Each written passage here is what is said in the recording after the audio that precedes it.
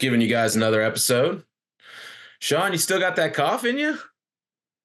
Yeah, big dude. I've been rocking a 3 week long cough, and you know, I guess it's like a winter thing. Maybe it's I don't know. You were sick for the winter break. Mom was sick. Gerald was sick. Tito was sick. All of our family was sick in Atlanta, and then they passed it to me up here somehow.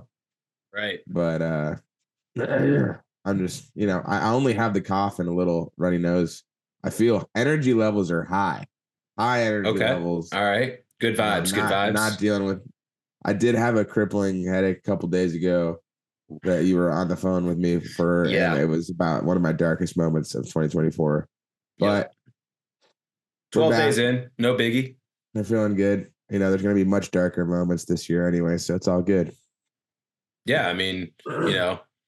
At least you're getting more sunlight per day than darkness per day right now. So there is, right? Isn't that how that works? Completely false. But we are getting more sunlight today than we did yesterday. Right. You That's what said I'm more saying. sunlight than darkness. We still only have Ooh, like 5 hours. Well, you're slowly getting your sunlight back. Yeah, by the time it's at Iditarod, you got half light, half dark. So it'll be interesting to see how we do on this intro for you guys today because we are up against the clock. Sean is about to be on the road to the Copper Basin, and we've got this small window to talk about the Knik 200, which Sean was at and has lots of insight on, and then also to give a little preview of the remix of the Copper The Basin quickie on the 300. preview. We'll play literally like 80-90% Connect. And 80-90 Knik. Okay. All and then right. just a That's the quickie ratio. on Copper Basin because we can talk. We can have all the time in the world after this to talk about Copper Basin. But Absolutely. yeah, Connect 200 was super super enjoyable weekend to reconnect with a lot of friends and it was a really just good vibes. It's a really fun race to go to, and I think it's if you're in Alaska and you have the availability to go and see the start or the finish or somewhere in between, it's just an hour and a half from Anchorage, so it's definitely worth going to. But yeah, And of course, go ahead, Brennan. well, I was gonna say if anyone went to I can't speak to the start of the race, but man, the end of the race was exciting, Yeah, that was. with I mean, Brent and Emily, but then even like the race for I'm pretty sure Ryan Rennington got third pretty easily, but then the race for 4 and 5 between what was that? That was Amanda and Travis Beals. And then like Eddie was like 6 or 7 minutes behind that. I mean, if you actually went to the finish line for this one, it would have been super exciting to see. So just thought I would throw that in there. yeah, Not every finish is exciting. Sometimes it's most aren't a musher comes honestly. in and then 15 minutes, another musher comes in, or maybe it's 3 hours later, another musher comes in. So just like seeing the video from Mikhail Casey of the finishing, that was awesome. Absolutely. Yeah, do you have the list of finish times up? Uh Yeah, let's go ahead and share that for you. Yeah, bam. all right. So it's not like in perfect order. Like No. it's not like that's the case. Last place was Josiah, so he's just like there in fifth. So yeah, I was Yep. we'll start from the bottom and or not from the bottom of the list, but from the bottom of the finishers. Firstly, there's some scratches. It was pretty high attrition rate for this race. Uh, there was really soft and punchy trails, so uh, statistically, you're gonna have more dogs get a sore wrist or a sore shoulder. That was a big thing with people like Matt Failer, uh, Ed Hopkins, And we had, Matt Randall had an unfortunate incident where he hurt his knee trying to pick some litter up off the trail. A lot of the booties were flying off with these punchy trails, and it was basically, the people describe those conditions as sugary. So it literally, the snow, it looks, feels, and it has everything similar to what sugar would be like out there, which is just real soft, and it's not good for sliding efficiently on your runners and on your sled. So, um, you know, hydration, was a big thing with dogs. People needing to keep kind of go take the extra effort to keep their dogs hydrated.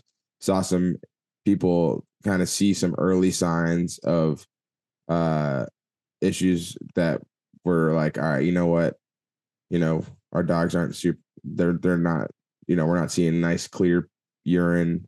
Let's, you know, it wasn't like it got a serious situation, but it was just a step or two before that. And that's when mushers, it's always that just before it's a serious situation that they are able to see that in their dogs and realize, all right, let's either get this dog some IV, or B, maybe we just call it a race. We've got a couple dogs that are a little dehydrated, and we're running the Cusco in 2 weeks. I think Josh had some hydration issues. Josh McNeil, he's running the Cusco in 2 weeks. That's the big picture here. Only the top 5 teams here in the Knik get paid out. He was looking to be in that top 5, but once it didn't seem like it was in the cards, it's like, all right, let's just wait until we get to Cusco, get our team back and healthy and 100%, and then we can go, over to Bethel. Maybe, you get 10th place, you get 10 grand pretty much over there. So it's not just about money, but it's also just like, that's the bigger, more competitive event that mushers are kind of like, I'm going to hold my like best team and make my push, in that event over this event. Because if you could have, a lot of these scratches, they could have finished with a healthy team, but the recovery might have been a little bit longer. You might have had some dogs that otherwise would have made it to Cusco and still need to take time off, a couple weeks later. So it was just kind of a risk management thing with those teams. The Red Lantern, go ahead.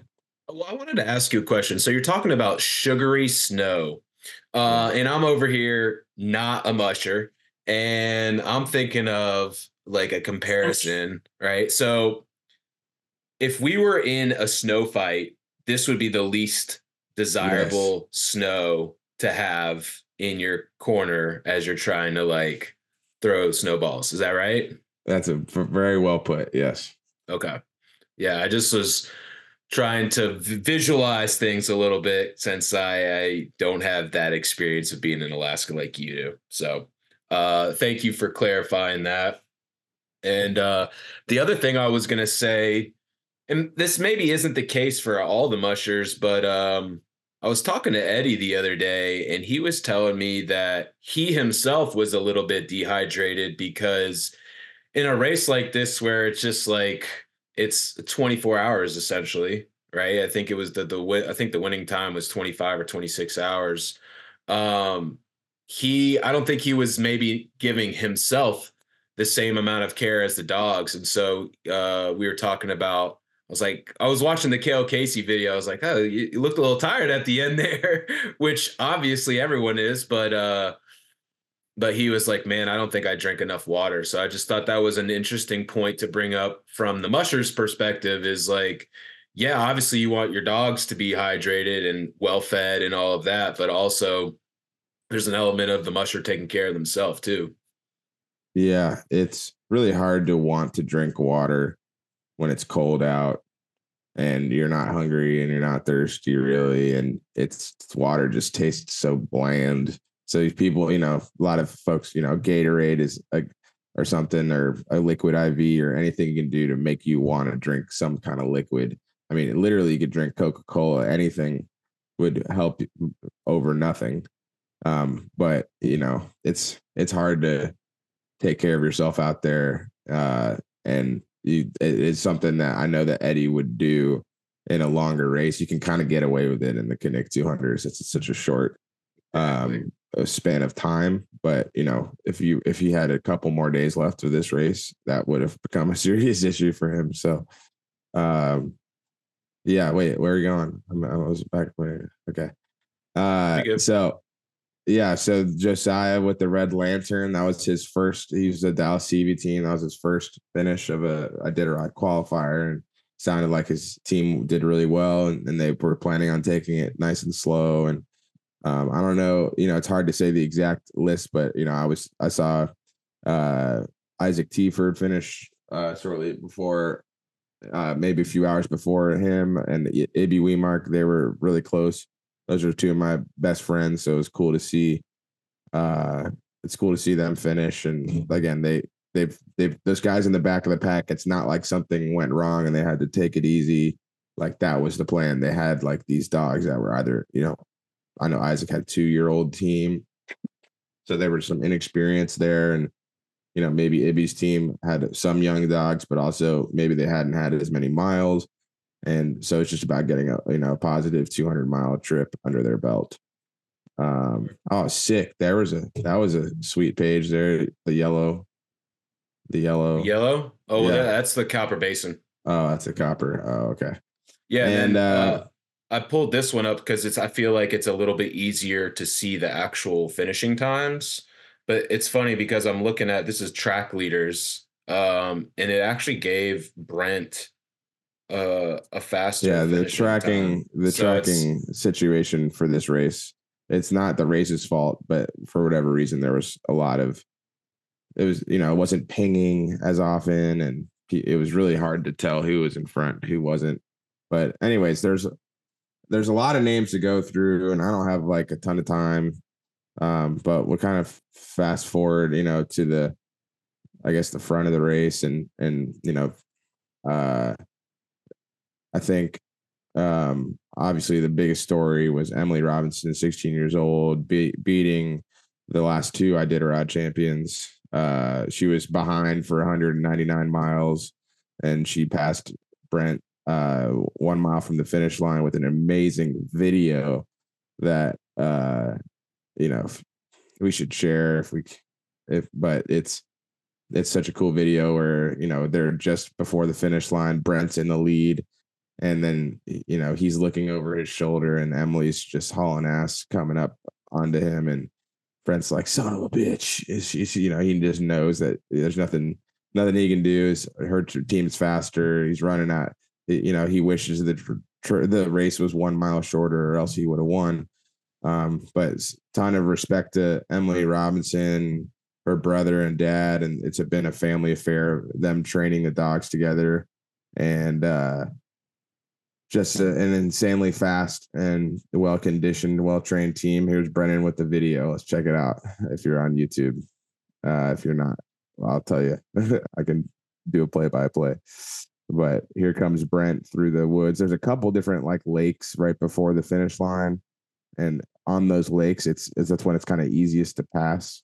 I think you kind of are technically in no man's land where you don't have to actually yield to the team that's passing you, as you do for the rest of the race. If they call trail, you just kind of have to stop your team. So Brent's, he's ski poling, trying to get his team an extra half a mile an hour faster by helping him out. He's running up the hill, and then you can see Emily coming in behind. She's also pedaling, but she's also just kind of calling up her team. And you can see Brent's dogs are kind of more in travel mode. And then you see Emily coming, and they're freaking like fully loping, like going and running as fast as they possibly can. I mean, you can I just see the love difference it. in speed. So, I yeah, love it, she's got man. a really fast team, and it's pretty impressive. I think, I was talking to my buddy Alex, and he was like, Dave Turner is a mid distance specialist. He's never run the 1,000-mile Iditarod. Sure, he's run some 300s. But just because Emily has been specializing in 60-mile race or the 150 junior Iditarod, or the 100-mile Willow, or the 100-mile, Knik or whatever, doesn't necessarily mean that's why she did so well. I mean, look at Dave Turner. He is specializing in these shorter distances too, and he ended up scratching for one reason or another, right? So it's not just about the fact that she's specialized in shorter distances. This was her first ever mid distance. I mean, 200. I guess 150 is a mid distance, but this is kind of there's a big difference between 150 and 200. And she just, I mean, deserves all the credit. Absolutely. As well as, of course, her family and her support system. Everybody's got a support system, though. Every single musher's got a system of help, whether it's in the training or financially or just with someone to talk to. And she has that too. And I think, like, it just doesn't need to be downplayed how big of a deal this is to win this race. It's kind of cool. It's just to come up on the scene like this and just be like, yo, what up? I'm here. People spend 10 years trying to get this amount of success, and she's done it in 2, or she's probably done it. She's probably been mushing her whole life. It's been but now people are hearing about it. So, well, and like one thing I wanted to say is like she in some ways is kind of rewriting some of the rules with these races, right? Because like usually there's an age requirement, but she's clearly skilled enough to kind of like bypass the age requirement. And yeah, I just think like she, I think she's won the junior Iditarod twice. I want to say 3 times potentially. And so my question is like, well, at what point is the Iditarod going to be like, all right, you can have your run at the Iditarod? I When she's mean, 18. I mean, reality is, I think they the didn't only bend other that. They didn't bend that for Dallas. Nope. He would turned 18 March 2nd or 3rd. I don't remember, 4th maybe. But he's the youngest Iditarod finisher just because his birthday was right before. But I think maybe, I don't know. So there's some musher coming up whose birthday might be just the right amount to where they can actually be the new youngest Iditarod finisher, but I'm not sure. But yeah, they had to grant special permission for a junior musher, so they basically had to have already completed some other Iditarod qualifier or just have proven to have aptitude. And barely Emily passed the test to get in there. She does have some aptitude in the mushing department, it seems. And then so she, I think it's just so cool. This is blowing up. This is huge for the mushing Great for the scene. sport. Yep. Everybody's it's just spreading around the internet rather quickly. I'm scared to ask Emily to come onto the podcast now because she's probably getting hit up by the New York Times and getting hit up by ESPN. We're probably bottom of the list. Bottom of the list. Right there at the bottom. We hope to get her on here. I got to hang out with her dad a little bit during the weekend, and you could see he was in race mode a little bit, making sure that she had everything she needed, especially at that halfway point. And what's her dad's name? So much. Is it Wally? Walter? Wally. Yeah, people call him Wally. Yep. I don't know. I was like, I don't know if I should call him Wally or You're Walter. not quite on that I'm level. Not on yet, the Wally Sean. level. Maybe you're still a Walter. Yeah. He's still Walter to you. Yep. Yeah. It's probably Mr. Robinson. Don't get ahead. Hey, don't. Better. Maybe that's yeah. Don't get ahead of yourself, man. Jeez. Yeah.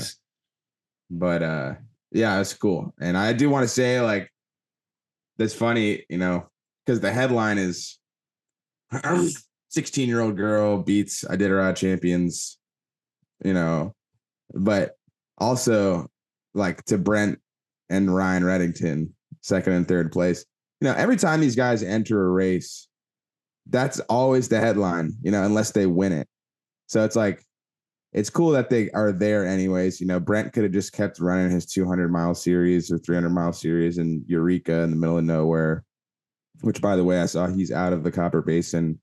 So he, this is a tough race. This was a really hard race. I think that's the consensus from all of those guys that were out there. It was not just a last year was a really hard trail and fast trail. This year is just really uh, slow, tough going miles. You saw 5.5, 6 miles an hour by the top teams at certain sections of the trail. So it was a really tough race. And I think there's potential some teams might need a few extra days to kind of rest and recovery. But it didn't look like Emily's team needed a couple of days. Those guys were all lunging, sparking, wagging their tails at the finish line. And but yeah, anytime you're an Iditarod champion and you enter into a race, you got the target on your back. It's gonna be that headline of fill in the blank beats Iditarod champion. But we're glad that you're still out there, Ryan and Brent. Trying to win these things, and keep these races competitive. So yeah, Brent, of course, he's super stoked that he's like, you know what, dude, I'm so glad that if someone were going to pass me, that it was Emily. He had a really cool attitude about things. Ryan came in afterwards and it was funny. And I didn't realize how close everything was. I knew it was kind of close, but he was literally like looking over his shoulder and you could just see as he came into the Knik Lake and he knew the moment he knew, he's like, all right, there's like, I got third. Like he was just like, because he looked over his shoulder working. a bunch coming into the finish line. I thought that was interesting. He kept on saying all weekend about how he's got, oh, this isn't really my A team, and he's like, all right, sure. I don't know, he had dude. Iditarod champion dogs on his team that won literally like 9 months ago, but maybe he's playing with us, or maybe he's downplaying it. He didn't have a full Iditarod roster, right? So he had a couple. You got to take some of the youngins, like for sure.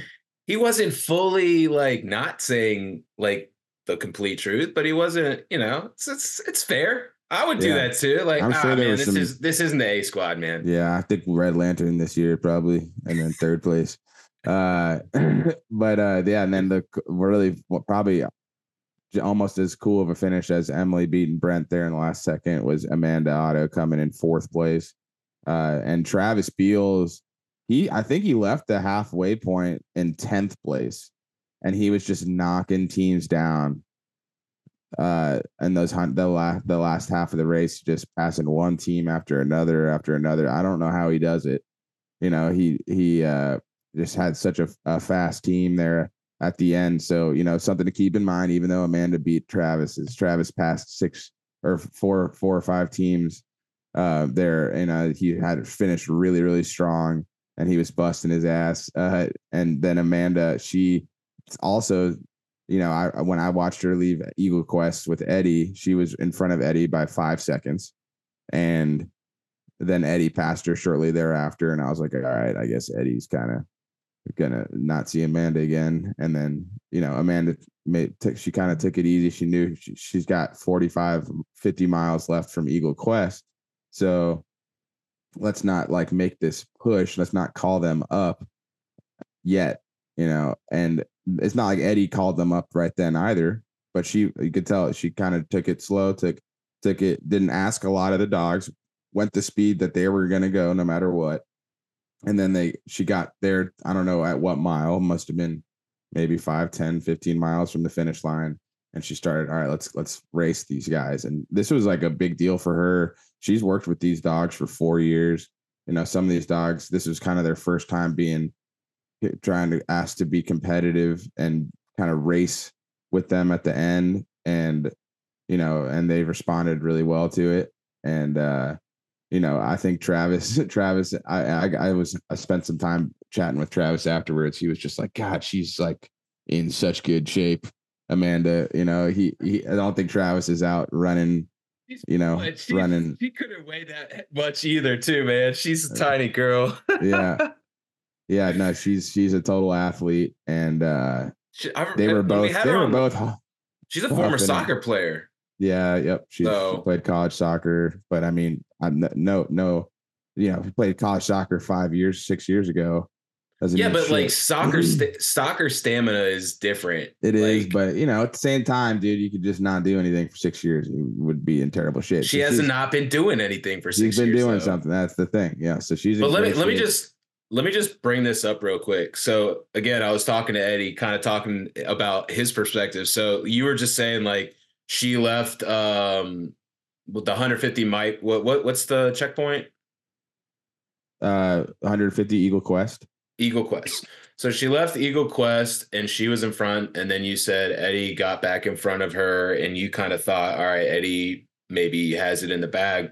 So Eddie was saying like when he passed Amanda, I guess like I think her dogs were maybe a little bit bummed out because she had to drop some dogs or something, and maybe they weren't reacting well or something. And he was saying that like when he passed her, that like it looked like there was some struggling going on, or like just the dogs weren't reacting well, whatever. So like he goes on by and like he was looking over his shoulder for a considerable amount of time, and then I guess he was like, all right, I haven't seen anyone for a little while, and kind of like he kind of was like just kind of coasting in, felt like he was in a good spot where he wasn't probably gonna get to Ryan. And then he says, like, out of nowhere, Amanda and Travis just come like right behind him and just like go right behind him and or right by him. And I just thought like he was saying like his dogs were kind of like at a travel pace at that point. Whereas like Travis and Amanda are in this like back and forth race with each other. He's like, I didn't stand a chance. I just watched them go right by. Yeah. Yeah. His dogs, I have like we talked about before the race are His Travis or his Eddie's? Eddie's dogs. This is their first time kind of competing as a team, and there's probably some extra excitement from the dogs. Dude, his dogs at the start line were fucking terrifying. They were so like I tried to like help them get to the start line, and I almost got like ran over. They were just like totally like next level stoked, which is a cool thing. But also, then you see the team at the end of the race, and he's not calling them up, not because they were like you said, they're in travel mode. It's like he knew I'm not going to ask this of them right now. This is not the time, and respect, for that decision, and then yeah, Travis, he and Amanda were both red in the face. They finished 5 seconds from each other, and it was a really cool finish to see. And a lot of great races put together and a really fun weekend. And I'm glad I got to be a part of it. And I'm gonna always be interested in the Knik 200 moving forward after this weekend. It was really a special couple of days. So yeah, so I went ahead and pulled up the list for the Copper Basin 300. Again, we're kind of up against the clock, so Sean, good work with being there at the Knik and providing that kind of further details and analysis. Hopefully, I don't know where else you're getting that from. So hopefully, you guys that Yeah, are KLKC listening, Live. We got. I'll shout out him, dude, because I of try. course. He's the best at live coverage of these races. We hope he's going to be a Copper Basin. I know that only at the start line and the finish line can you actually really get a good signal. But he's really, I think, the kind of positivity that we need in mushing and providing some really awesome content. So if you haven't found him Shout already, out. Big shout find him. out. I Yeah. loved the drone coverage. I Yep. loved the interviews at the finish line. I love that. I just I personally, again, I'm not big into the mushing world, obviously, but like I've never heard of him until this weekend. I think I saw one video from him prior to this weekend. So I didn't know much about him, but I love the work he's doing. And I love, like, I went back and watched one of his videos. He started interviewing you. I thought that was kind of fun. Like, mushing Alaska expert Sean Underwood here with some crucial analysis. And I'm just like, Crucial, dude. I love it. I love it. But yeah, All right, so let's do a little quick preview of the Copper Basin. And yeah, where's your head at here? So yes, Sydney Ball. I think she's running Vern Halter's dogs. Mike Parker, he had the terrible incident there on the Denali Highway, and he's kept it going in honor of those dogs. I know they're with him in his heart as he starts this 300-mile journey tomorrow morning.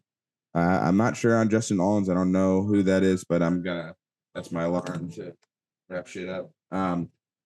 The Jonah Bacon with Deke Nachtenborn. It's gonna be fun to meet him. Sean Williams, he's running his third rookie Iditarod this year. I don't know Tony Angelo, but I'm gonna find out this weekend. Matt Pavelio, I'm handling for him. He's run the Copper Basin, I think, already twice. He's finished 8th before. I think he's got a kind of an like his team is probably not a competitive team this year. Nick Petit, he's always a threat in these mid-distance races, but kind of a quieter race for him in the Knik 200. I think he finished 7th or 9th, maybe. So maybe not some, as in years prior, he's not such a lock to win this race as he might have been 2 years ago. Elk Hall, Matt's now wife, is running a puppy team for Matt Hall. Jesse Holmes is a favorite for this race. Matt, or let's see, I know who Josie Thur is, but I just can't place. Well, she's running her rookie Iditarod this year. Okay, right on. So I know that name from that, but I don't know her otherwise in terms of her resume, mushing wise. I think Brent Sass withdrew, is what I think I saw. Yep. Christy Barrington, her sister Anna ran the Knik 200, had a good race this year. I think they're bringing maybe a different group of dogs and maybe a couple maybe that ran the Knik. Lyra, she was in the Knik 200 last.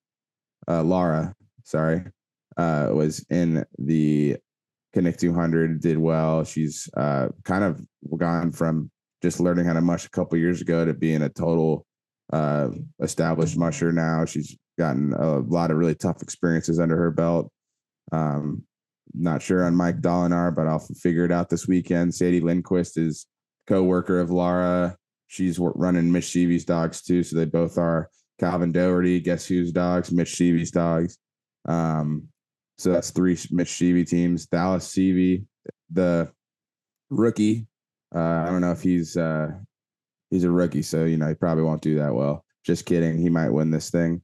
Trevin Hunter, I don't know who that is yet. Samantha Lalonde, I believe, is Sam. That's Dallas's right hand woman for training this year. She's been helping Dallas get his A team ready for Iditarod, and I'm sure she has some of those 18 dogs on her team and will probably not be running as competitive of a race.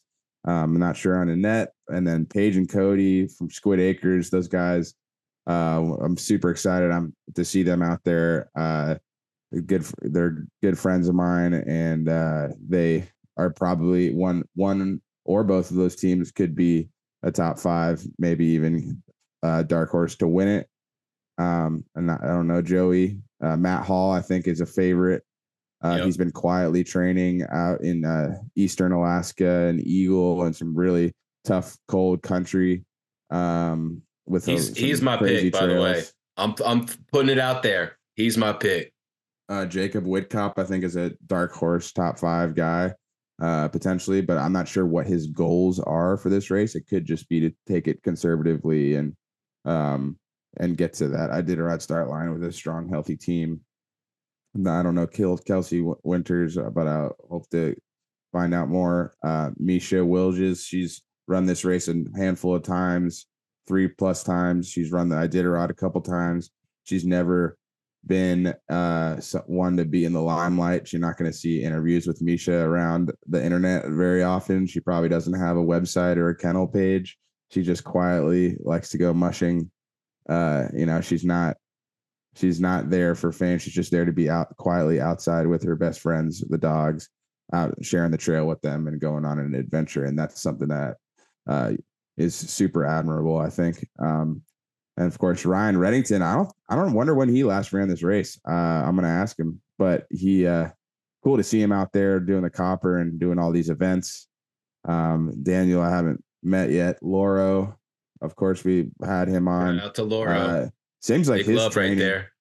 I think he's potentially, I think it sounds like he's got a really strong pool of dogs. So I'm excited to see what he's doing and what his goals are. He's generally been a back of the pack kind of musher, but he's also really never fully trained his team for racing until this winter. It seems he certainly has in years past, but it seems like that's the one and only thing on his list to do this winter is get these guys race ready.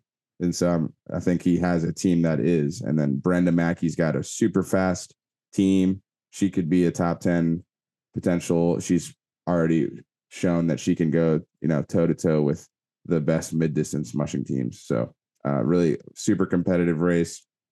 18 hours of mandatory rest, 5 checkpoints, 300 miles, considered to be the toughest 300 miles in Alaska. Forecast looks like it's going to be between single digits positive to single digits negative, which is honestly like the best forecast you could ever hope for. There's probably going to be some colder and warmer places out on the trail where it might be minus 20 or it might be 20 above. But, that's musher friendly, dog friendly temperatures.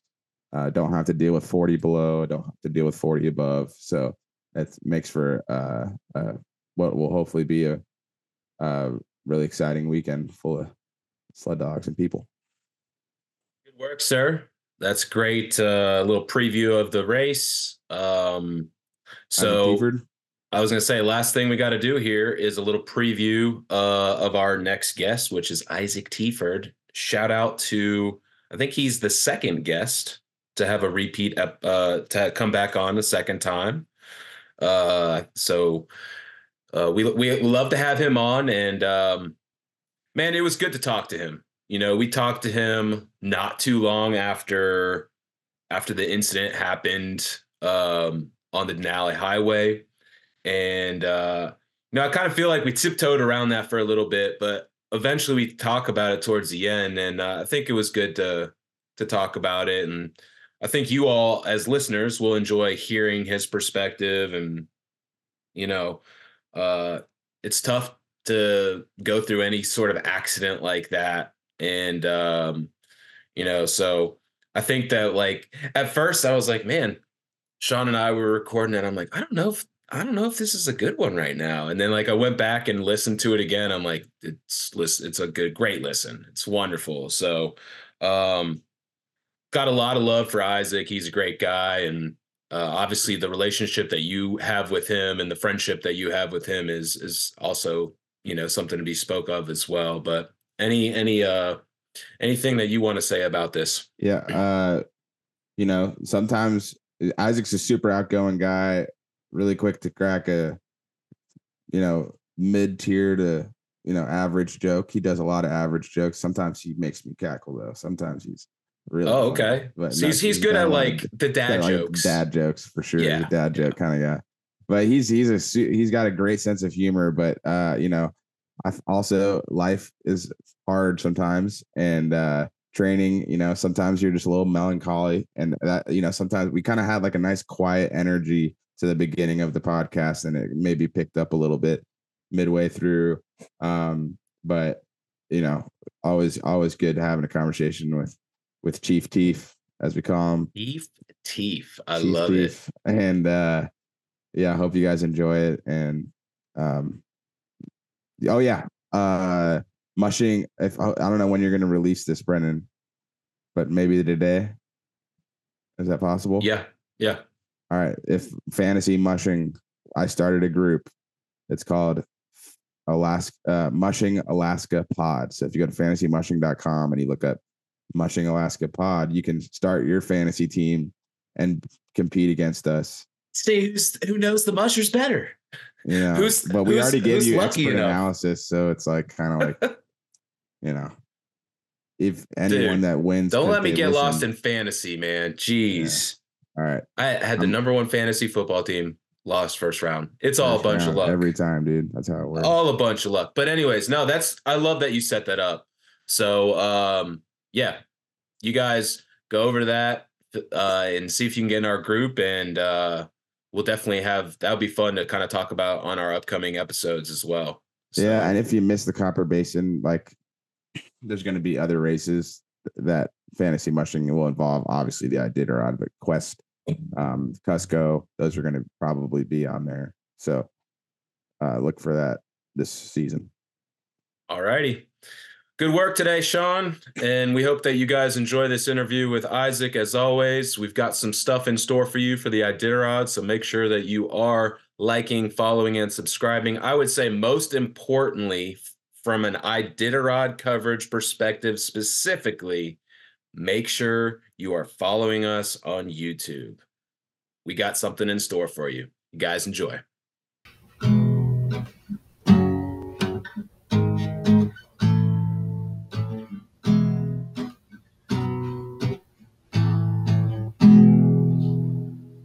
Good to see you, brother. How's winter treating you? Well, it's been good. It's coming on fast.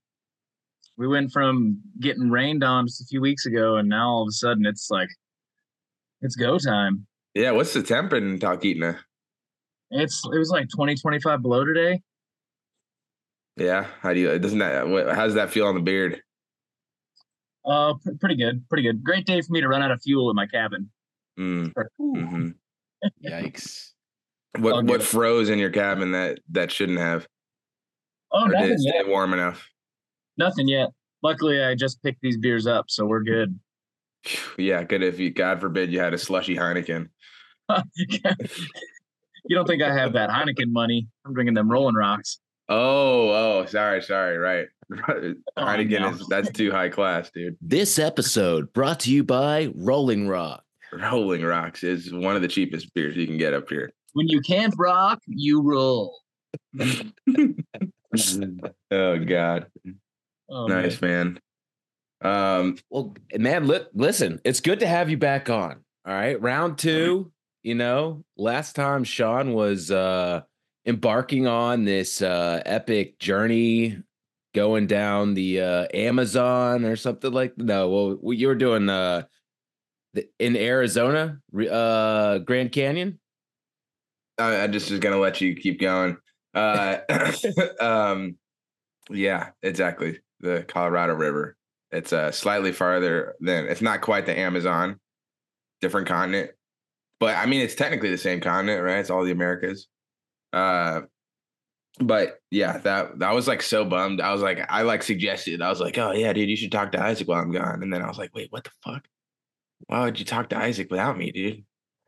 Yeah, I mean, we had a really good time, so it's gonna be hard to top that. I don't know, man. The three of us together should be it should make for a good listen. So, yeah, but we're killing it right now, dude. It's crazy how much we're flowing. Nice. There it is, Sean. That's it. Bringing the good vibes. That's it, baby. So yeah, man. We're getting into the season, and how are things shaping up for you and your squad, man? Oh, they're pretty good. Pretty good. The group of dogs that I'm working with is really, really impressing me for being some young dogs. So it's just, this is their first real season of getting after it. So we're just it's also some of the biggest dogs I've ever worked with. I've got a dog on my team that's over 80 pounds. Who's that? Never had dogs. Berg. Berg. You know Berg? I don't think I do. Like iceberg. Oh, Berg. No. Yeah. But yeah, so it's wild to see how strong these big dogs are, but they do take a little bit longer to develop. So it's I mean, at this point in the season, I'm really happy with how they've been doing. So it's good. Yeah, the big dog thing is like, it's hard to have a whole team of big dogs, like if you, let's say like you could you could just pick what size dog you have. You'd like, maybe 80-pound dogs not to play, but dude, they're strong, and yeah, but they got to eat a lot more calories, and like, a little bit more weight is hitting on the joints with each step, so there's like, I feel like there's a smaller margin for error. Like it's easier for something to be kind of off equilibrium with those bigger dogs. But on the flip side, the nice thing about them is they are very smooth travelers, which is nice. So even though they're big dogs, they're not pounding the pavement too hard. And it's a nice feeling to have dogs pulling you up a mountain that are they're strong. Like that one dog Berg I'm telling you about, he pulls like a Malamute. It's crazy awesome. to see. But no, it's fun. It's another level of learning how to develop dogs as a musher though. Yeah, how old is Berg? 2? He's 2. Yeah. Oh yeah. Yeah, and your whole squad is mostly youngins, 2 and 3-year-olds. So right now I've got 12 2-year-olds that I'm working with, primarily, and then from there, the rest of my team is going to get filled out with some veterans and some experienced dogs and some older boys, the ones that probably don't make the A team, but. Yeah, the ones that don't make Dallas's team are still going to be pretty high caliber dogs, and let alone your 2-year-olds, I'm sure aren't. They're still pretty badass dogs. That you haven't quite seen what they can do in a 1,000-mile setting, but you have seen what they can do in some pretty decent distance. I'm right. I mean, you guys have done some trips on the highway. They've probably raced a little bit. These dogs haven't done anything longer than the Ace race as far as races go. So, nice. But we were at the Ace race and we did that. We did that with them last year as well as yearlings in the springtime. But we're signed up for the Knik 200 with those guys, so we're gonna go. Nice, dude. That's gonna be rowdy. Hoping it's not as as windy as last time. Oh my God, yeah. Last time, Brennan, did you hear Isaac's Knik 200 experience? You'll have to remind me. Well, just to preface it, like there was in the valley, like Wasilla Palmer Valley, there was like 100-mile-an-hour winds, like on the road, and like I think it was like a big deal for like not just for mushing, like for like people in the area that were just like living in their normal homes, like things were flying through the air. After the race, I literally saw the front of the A&W outside of Fred Meyer's get ripped off. There were like car hoods flying across the road and outhouses like tumbling like tumbleweeds across lakes. Jesus. It was pretty rowdy. So yeah, it was super windy. I got the red lantern in that race. Just to get to the race, we had to bring 2 chainsaws and we were cutting trees down that had fallen across our road to get out from the kennel. And then just a ton of overflow and crazy wind, and learned a lot in that race. But damn, yeah, a lot of those trees, Brendan, are like killed, but they're still standing from the beetles that kind of wiped out a lot of the adult spruce trees in southern interior Alaska, and so they're just kind of like every year they get weaker and weaker, and then you have a big wind event and they just like literally by the dozens in just a few minutes are falling across all over there's millions of trees, right? So they're just, a lot of them are dead, and they were all kind of fell the same day pretty much. I learned my lesson to check and make sure my axe is sharpened before I go out on the trail, because I had to cut through a lot of trees with a dull axe, and I actually didn't even make it to the finish line. I still finished technically, but I made it a couple miles from the finish line, and there were so many trees down across the trail. I started cutting through one and looked up with my headlamp. It was like super early in the morning, and could just see tree after tree after tree, and they were falling down around us. It was actually not a great feeling, because you're just like thinking a tree, like a widowmaker, could just fall on your team at any time.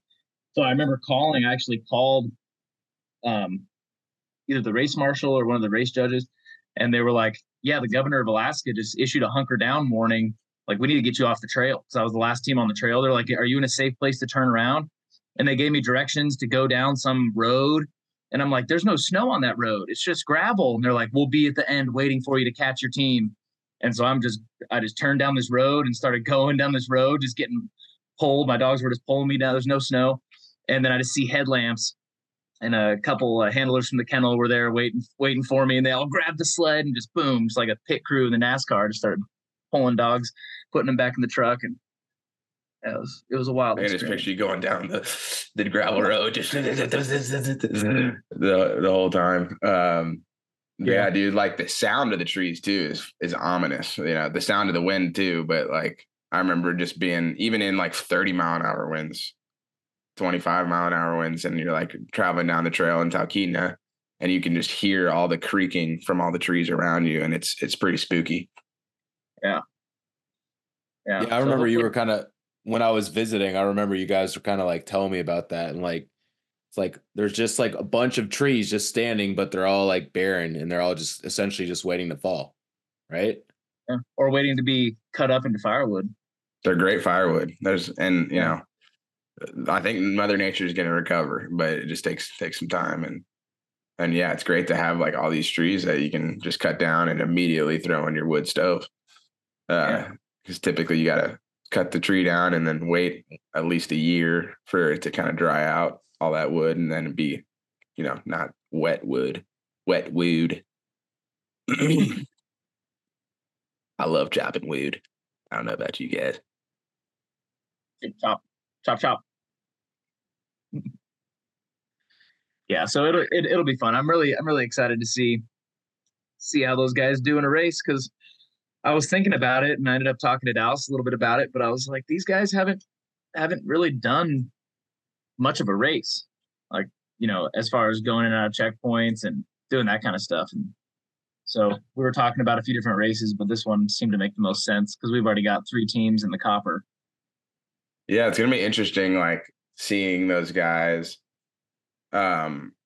develop, like really. I mean, during the Knik, they're gonna like have one idea of what a race is, and they're in the dog's mind. They're gonna be like, oh, so it's just like 2 runs that are really long and really fast, and then their next race is Iditarod. Then the next race is Iditarod, and you're training these dogs, you know, probably partially for the Knik, but you know, you're taking them on these trips that kind of mimic an Iditarod schedule. You know, at least that's, you know, what I'm assuming is still going on at Dallas CV Kennel. And so they're going to be, you know, kind of ready for that schedule. But yeah, you know, you're going to see them start off the race, you know, they don't know. You can't be like, hey, just heads up, Berg, it's going to be 1,000 miles this time. It's like, I don't know. They don't know that, you know? So like you're going to see them get to mile 300 and be like, so like, what's going, are we like, this is the part where the whole pit crew comes and takes us home. It's like, no, we're going to go a little bit farther. So you get to see like their mental development on the trail. And so that's going to be, it's a cool, you know, experience. I've done it with a couple of young dogs, but not, you know, not, you're going to have what I assume is practically half your team is going to be, you know, that level of inexperience, which is kind of in some ways pretty fun to, you know, see the dog at the start line and you see them at the finish line, and it's just a completely different dog, you know, going from a rookie to a veteran and getting that self-confidence, you know, that they get, you know, they kind of have to earn that. Yeah, it's pretty exciting.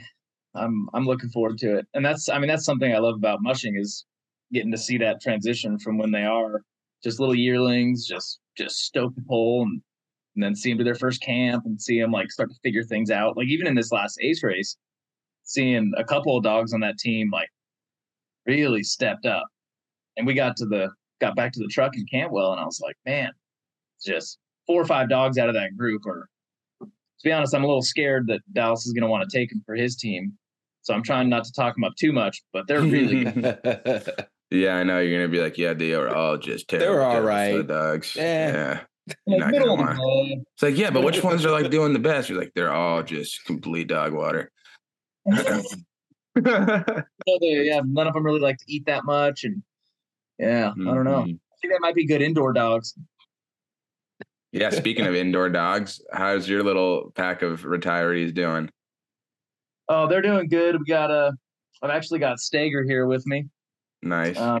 Yukon and Surf, but the last couple days, Surf has decided that he just wants to go back to the kennel, and so I open up the door and look out because I live a couple miles from the kennel. And I'm like, Surf, where are you at?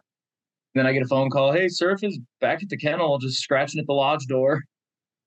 What is he going via the road or via the woods? The last 2 times the road. So he just like, I get a phone call from someone. They're like, hey, your dog just passed me. I'm out driving home. He's just just doing his like morning thing. He's like, all right, yeah, well, I'm off. I'm just gonna go on my morning jog. Yeah. And so I don't know, they're doing good. That's awesome. And so is Surf and Stager's race resumes, notable, you could say. And now they're just your couch dogs, kind of. Yeah, right? I think between the 2 of them, I think they've got 6 Iditarod championships, 6 wins. That's crazy. Yeah, a lot of greatness sitting down by the fire right now.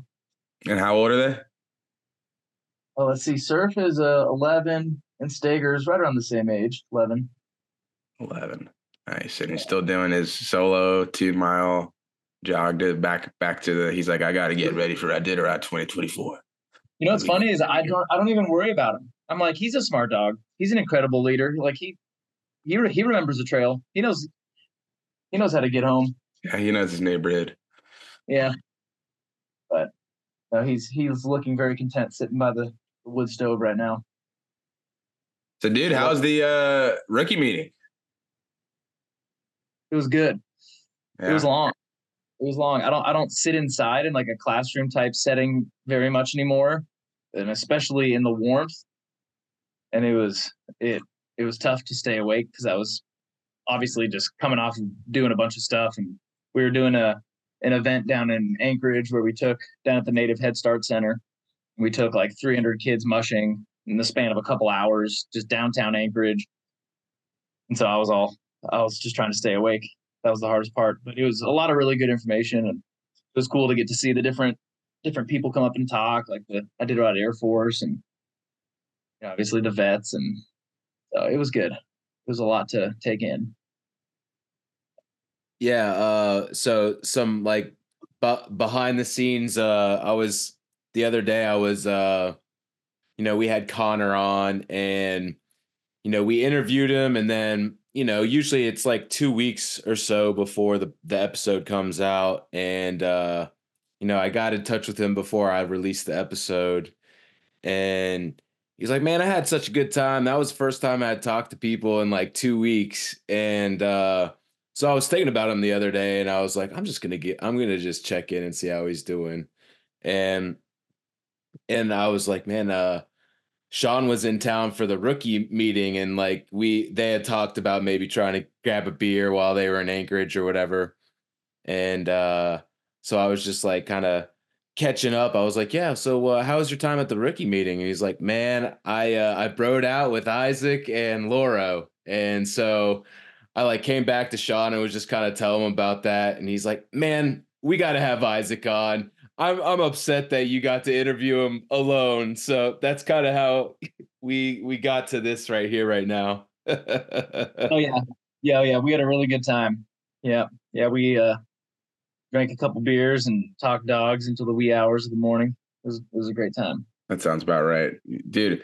I feel bad because Daisha, y'all's manager there at the kennel, has hit me up like 17, maybe 18 times in the last 2 years. Like, hey, could you help us out this like quick event that takes like 2 hours? There's 300 kids. We're going to take them on dog sled rides. And I'm always like, I'm not a busy guy. Like, I don't have a ton of stuff going on all the time. But every time she'll hit me up with like 3 months notice. And I'll be like, nah, it's that 1 week I'm going to Atlanta. Or, oh yeah, I'm going, she said, can you be the contact for the the drop dogs in Anchorage or whatever? And I'm like, nah, I'm going to be out of town. I'll be on the trail. And so I feel bad because I want to help. I want to be part of the the good old team once in a while. And every time that you guys come knocking, I'm just like conveniently can't do it, and it can get confused for like a lack of desire to want to do it. Like I want to be there, but I just keep on being shitty timing, whatever. Yeah, it is what it is. It is what it is. You'll find your way back to the kennel in some way, shape, or form. Yeah. No, And use I usually make an annual visit. It's usually how we do post Iditarod seems to be the best time. Yeah. But no, yeah, it would be good. It would be great for you to come up. Yeah, I do need to make my way up there, dude, for sure. Shenanigans, run some dogs, and yeah, need the old Sean Underwood touch. Need you to come up and teach me what you know about training 2-year-olds. Dude, you're officially, I guess I've been on the Iditarod trail, but you always is like, oh yeah, Sean, what look at me for advice or something. I'm like, dude, you're already like experienced like at least as much shit as I have, if not more, doing this for 5 years. And you got some crazy things go down over the years, and Knik 200 being the least of them. And so yeah, now you're like the veteran, dude. And now I'm looking to you like, which way does the harness go on? I'm not sure.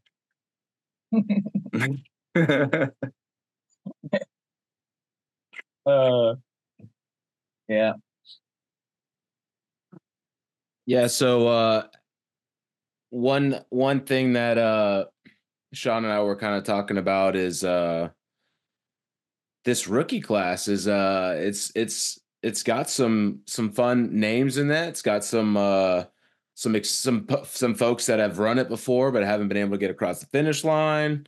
Was there any rookies that you got to meet at the meeting that you hadn't, met before or anything like that? Yeah, a couple of them. And I guess the only one I really talked to, we didn't have a ton of time to talk.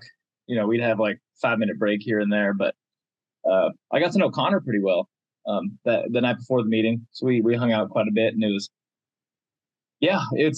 I am excited to meet the rest of them and really get to spend some time with them. And hopefully we have some more opportunities before the race starts. I know we have a few more meetings and what have you, but yeah, I really didn't get a chance to talk to too many of them, but it's a big rookie field this year. I don't know how many exactly, but it's like what, 12 or 15? Damn, like a third of the race. Yeah. I want to say 13 or something like that. So, yeah, I'm just excited. There's a lot of new faces, and I think that's great for the sport. And one thing that I'm curious about with you is like, in terms of the Iditarod, is this something that for you, you're kind of like it's a bucket list item, and you have this opportunity where you're working with Dallas, and you've been able to qualify for that Iditarod, and so you're gonna run it, and then from there, is there the intention to continue to run dogs, or like what's the goal long term after that? Tunnel vision, baby. Yeah, I'm thinking about pursuing a career at Burger King after this, to be honest. Just kidding, no. Although I do like a good burger, but no, I do plan on running dogs for sure. And I mean, I don't know what the year after this will look like or the year after, but there have been talks thrown around of me potentially being able to run a competitive race team in the Iditarod in the next year or two after this year. And then there's also been talk of going over to Norway. I know, and doing some more racing over in Norway for a whole winter potentially. So that's the kind of stuff that's going to keep me around. I mean, I'd love to get into the competitive aspect of it, and I Iditarod aside want to experience mushing in other places as well. And being at a kennel like Dallas's, I think is the only place that I think I could make that work. And so, yeah, I think it'd be great to get a chance to run the A team at some point in the Iditarod, and then maybe even go over and do some racing in Norway. And Norway sounds badass, dude. I got to go back to homeland because that's where my family's from. Right. Wow. Yeah, dude, it's a full circle situation, dude. Yeah, so I guess the only thing keeping us from going over there right now is we got to find we think it'd be really nice to find a private jet, someone who's willing to like sponsor us with a jet to fly over there with all the dogs. that's so the plan A is a private jet. So if you have any friends with like a, I don't know, like a private jet just laying around, Oh yeah, dude. Long list of friends with private jets. long list. That's all. Yeah, dude. I would think. I mean, it sounds like what Dallas had shared about Norway, and it just seems like a pretty fun scene that's completely, distinct to the Alaska scene, and I mean, it is mushing, and it's this, there's Alaskan Huskies there too and stuff, but yeah, just it seems like it's a smaller, like you're mushing through like villages and towns that are on the road system and maybe a little bit more like engagement with the community. Whereas like Iditarod's like super, super remote and you're like one track mind out there. And I don't know, it'd be interesting to see the Norway mushing scene and it'd be cool for the coveted, what is the first person ever to win the Iditarod, the Yukon Quest and the Finnmark Slope. It's never happened. And Dallas that's what's driving him to go back, I think. And, even if he doesn't win the race, it still would be a sick experience. But, that's I'm sure that's on his mind. It's certainly on mine. Yeah. Oh, yeah. Oh, yeah. As far as competitive mushing goes, that's the Triple Crown. Triple Crown. There's a couple of Triple Crowns. There's the other one that there's a lesser shorter distance one for the, I don't know what they call it, but it's like the Idaho Sled Dog Challenge is like one race. And then there's like 3 races in like the Idaho, Washington. Something just, I wish I knew what I was talking about sometimes, But so what I'm gathering from that is it sounds like Dallas has some sort of intentions to maybe set up a kennel over there, and maybe you would be part of that. Set up a kennel. I don't know if it would be a permanent thing. I think he had talked just briefly about wanting to spend just a whole season over there, because traveling with that many dogs overseas is pretty difficult, and it would just be nice to get over there and actually train where you're going to be racing for a few months. And then while you're over there, just do all the races, do the Femin, Finnmark, and just kind of all those races. I know that. I mean, I don't speak very good as good in Norwegian as Isaac does, but they all sound the same, and that's because I'm ignorant and uneducated. But like Femin, Finnmark Slope, and there's like 2 other ones, actually, and they all kind of. Is slope mean race? I don't know. Slope it is at the end of all of them, I think. But okay, all right. I tried to learn Norwegian. Well, I thought it'd be cool to learn, so I started practicing it, and it's not easy to pick up. Because I spent a little bit of time over there when I was on that reality TV show, and I was like, I'm going to show up so prepared. I'm going to be speaking, fluent Norwegian. You don't just add an O to the end of the word? Nope. Doggo. No, it's much more intense than that. Okay. Yeah. Talk about your dude. You have the most hilarious the reality show. What was it, like a race or something? Or yeah, it was called Alt for Norge, and which is one of my favorite shows personally. But go ahead. What's the English translation there, please? Alt for Norge. I actually don't know what it means, to be honest. Maybe that's why I didn't last on the show that long. But no, it's kind of like The Amazing Race, where you're running around with backpacks on, doing challenges and stuff like that. And they take 12 Americans who are of Norwegian descent but have never been to Norway, and you're competing for $50,000 and a chance to meet your Norwegian relatives that are still living in Norway. Sorry, so we all got over to Norway for the first time, and like they have us making traditional Norwegian cuisine and like riding around on trains looking for famous landmarks. And they're like, oh, you need to find this troll that's this tall and is over here. And there's like all these. At one point, everyone had to build a float for like a parade. Huh. Kind of all this stuff you do. I'm just thinking of like what they said. Yeah, like you get a chance to meet your family, but if you don't win this, you just can't. You don't get to meet your family. We'll never meet them. Well, so I did end up getting contact info, but I wasn't actually allowed to meet them in person.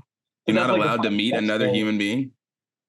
I mean, I can meet them now, but um, what's wild is they actually have to like escort you to the airport once you've been eliminated from the show and like watch you board the plane because you like they fly you over there for free basically, and then when people get off the show, they're like, I'm just going to stay here, and apparently it's a liability. Like the whole time you're there, you're under their insurance, and so they have to like take you to the airport and like put you on the plane. Because I thought about it, I was like, I've got nothing going on. I'm just gonna backpack around and go find my family. And then right. That would have been sick. Yeah, it gives me a reason to want to go back. When you got on the plane, were they playing like I don't know which elimination music they would play? Would either be like the James Blunt song from American Idol, like what's that song? I don't know. What is it? So, yeah, something like that. Although, yeah, and then or the Survivor song, you know. No, that's the intro. I do remember the flight back though, enjoying quite a few of the very nice Norwegian lip pillows. Snoozes. Oh, the little upper deckers? The upper deckers. The Norwegians do it right over there. Dude, that's the you pop one of those in and you're lightheaded for like an hour. It's crazy. It's different than putting in a skull or a grizz. I would assume it's a little bit better quality than the American. What do you call it? Lip pillows. I love that. Lip pillows. No, they're it's crazy. I mean, compared to what people are using now. But what's wild is in Norway, if they see someone like smoking a cigarette, they like look down on you so much. But everybody, even like there's like you'll walk into like a restaurant and there's like a group of cute girls and they've all got snooze in. And you're like, what is going on? I can't tell you I don't think I've ever seen a woman with a lip in or whatever, with chewing tobacco in my life in America. And then you go to Norway and all the smoke shows are all got their chewing tobacco in. And I'm like, I've never been a chewing tobacco guy. I've tried it a number of times because every time I try it, I don't like it. I wait 2 years. I'm like, well, maybe now I've refined my palate and I can try it again. And then now it still just doesn't. Still no. Still no. Well, step your game up, bro. Come on now. I got my vices. But upper decky, I don't know, man. I've done an upper decky, dude. I've done an upper decky once or twice, and I'm good on that. The head rush that you're referring to is a real thing. You gotta. Are you an upper deck or a lower deck kind of guy? Lower right, right here. Upper deck with the pouches, lower deck with the loose stuff. Ooh, okay. Yeah. I don't like. Pro move. I don't really. I never really dipped, but when I was in the Navy, something about being on a boat, it's like a ship out in the middle of nowhere. Something about me made me crave chewing tobacco. Yeah, that does check out. Yeah, dude, you've had a crazy adult life. Like you done that? No, you did it. You did it. I mean, the highlight for sure is getting eliminated in the first 12 hours of a reality TV show. But first couple days. Couple days. Okay. No. Right. So Sean, last time we had Isaac on, we were talking about this epic trip that you took where you were going to surf next to glaciers or something like that. Oh yeah, I did do that. No. I'm talking about Isaac. Okay. Isaac too. He also did that. Go ahead. Wait, have you done a trip on the Milo? No, oh yeah, is it out of Seward? Yeah, I did. And the guy was, yeah, I didn't know him very well, just a guy or whatever. Because my buddy John Levan, I don't know if you know him, but he's is from Seward, and he connected that to me and my buddy who's super into surfing, and he's really into surfing. And Brendan knows this about me. I have pretty much surfed maybe twice, and I'm terrible at it, and it's never been fun one time ever. And I just get out there and I'm just, it was fun. And it was fun. I did it in Hawaii one time. That was pretty fun. But this time I went out there. We get to the surf spot. Mike is the captain's name. Yeah, Captain Mike. Dude, Mike. All right, He's let's like talk about 70 Mike years here for a old. second. He's like 70 Okay, years this isn't old. Mike then. This is a different one. I know of the Milo. I've heard of the Milo. But this guy that I was on, the boat I was on, he was like in his 40s, 50s maybe. And he he's quiet and he kind of he wasn't very like upfront with how much it was going to cost, which is kind of a little bit frustrating. But we got to the spot and we're all sitting there wearing like jeans and a hoodie and like vibing in the cab of the boat or whatever. And I'm like, he had like it's an hour boat ride or whatever. Like, so he had so much time to say anything helpful to me at all.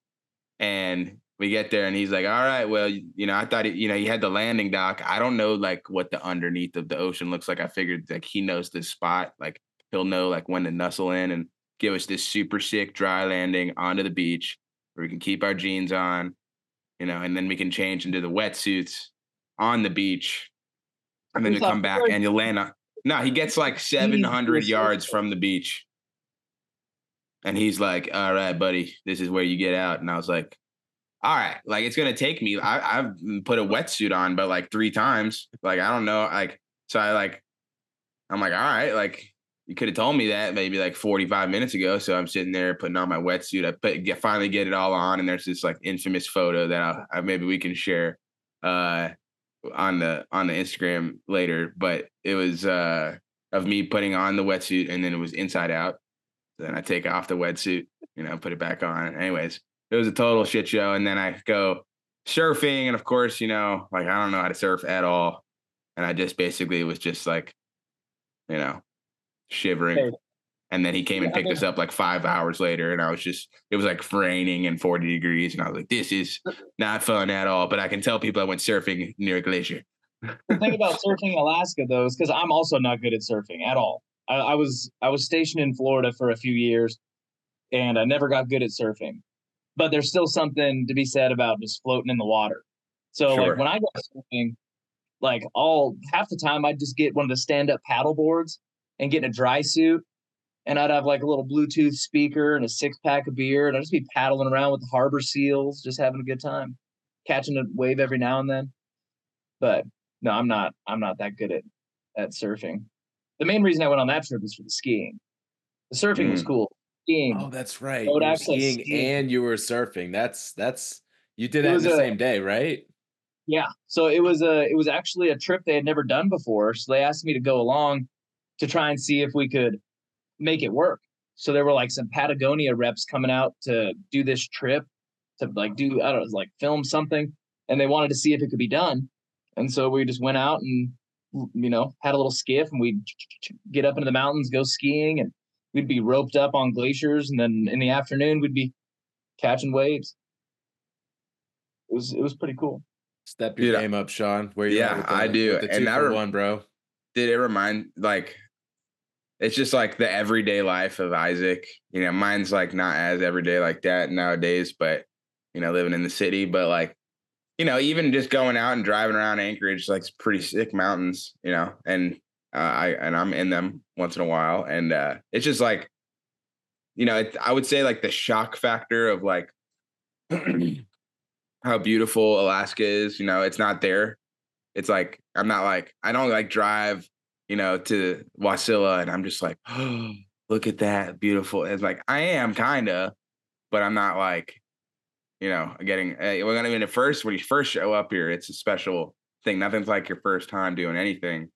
And no, I just think of like you doing this glacier stuff and like, it's like so badass. And then I like get on social media and like somebody just went to like, some mountainous place for the first time. And they show like what I would consider to be, pretty regular mountains. And they're like, this is the most beautiful thing I've ever seen in my life. And I'm like, I really do take for granted how sick it is being literally everywhere around me. It's like, it's so special how many mountains and how beautiful it is. And I've realized, if someone were to come up here for the first time, this would blow their mind. And I'm starting to forget that after 8 years of being up here, you know.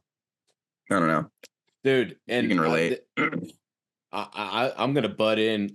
We've done it in some other episodes too, but like that's the one thing that like I'm always thinking about Alaska is because it's just ridiculous. Like everywhere you go in Alaska, I just remember my head would just being on a complete swivel. Just like there was the one trip that we went where I got there, it was fall, and then I saw all the leaves change, or I guess it was kind of like summer, right? I remember we were playing like cornhole and I had like a tank on and stuff. Then it got to fall and I saw all the leaves change. And then by the time I left, first snow, all the leaves had fallen. And this was all over like a 10 days. Yeah. 12 days or whatever. So Alaska is so freaking beautiful. And it's funny, you see like pictures of other mountains and Sean's like, oh, that's not as good as Alaska, you know? Those are hills. Those are hills. Yeah. I try not to be like that guy. And I like now that when I go home, I remember the first couple times I went home, I was like, you guys, it's just so amazing in Alaska and da da da da da. And now I go home and I'm like, I try to avoid talking about Alaska about as much as I possibly can because it's just like, I can't describe it to you. If you have questions, I'll glad to discuss it with you. But like, I realize people really don't care. They're like, all right. I'm like, yeah, there's mountains and it's beautiful. It's like, it's not a sick story. It's not a great story. You're like, yeah, I went hiking and there was mountains and it was pretty. And then you show them the picture and they're like, sick. It's like, all right, most people don't really care, you know, and if they will care when they show up here though, you know, kind of thing. And that's why I'm always trying to tell people, come on up, dude. It's a special place. And you can do it in the summer and do it in the winter because it's two different places. Speaking of cool experiences in the mountains, you guys want to climb Denali this May? I'm in, dude. Fully in. So we got 100%. plans to go for the summit. Who? So far, myself, Dallas, potentially Kelly Maxner, Jake said he was interested in doing it, and Griffin as well, who's worked at the kennel before. Nice. Yeah. Well, you know, I'd be super down. I'm in terrible shape probably, but I could get in shape for May. It's December. Yeah, all you have to do is just wear a backpack with 50, 60 pounds of bricks in it for everything you do. You go shopping, carry around some bricks. And then just see if you can get like in an environment where you have like 60% of the oxygen that you typically do. He's got to get one of those like Bane masks and then put Dudecki on your back in one of those little dog carriers and then just walk around and you'll be prepped. Dudecki, for those of you who don't know, Dudecki is referring to Sean's dog, Jack, who has the nickname. Think the darkness is your ally? Sorry, I had to do my Bane. All right, so I gotta bring us back in for a second on some mushing stuff. Oh, right. Mushing. Yeah. Sorry, I just wanted to hang out with my buddy. I think that is like the focus of all right, fine. This. But so one thing that I've been kind of curious about is I know that there is like certain requirements that you need for a race to have in your sled.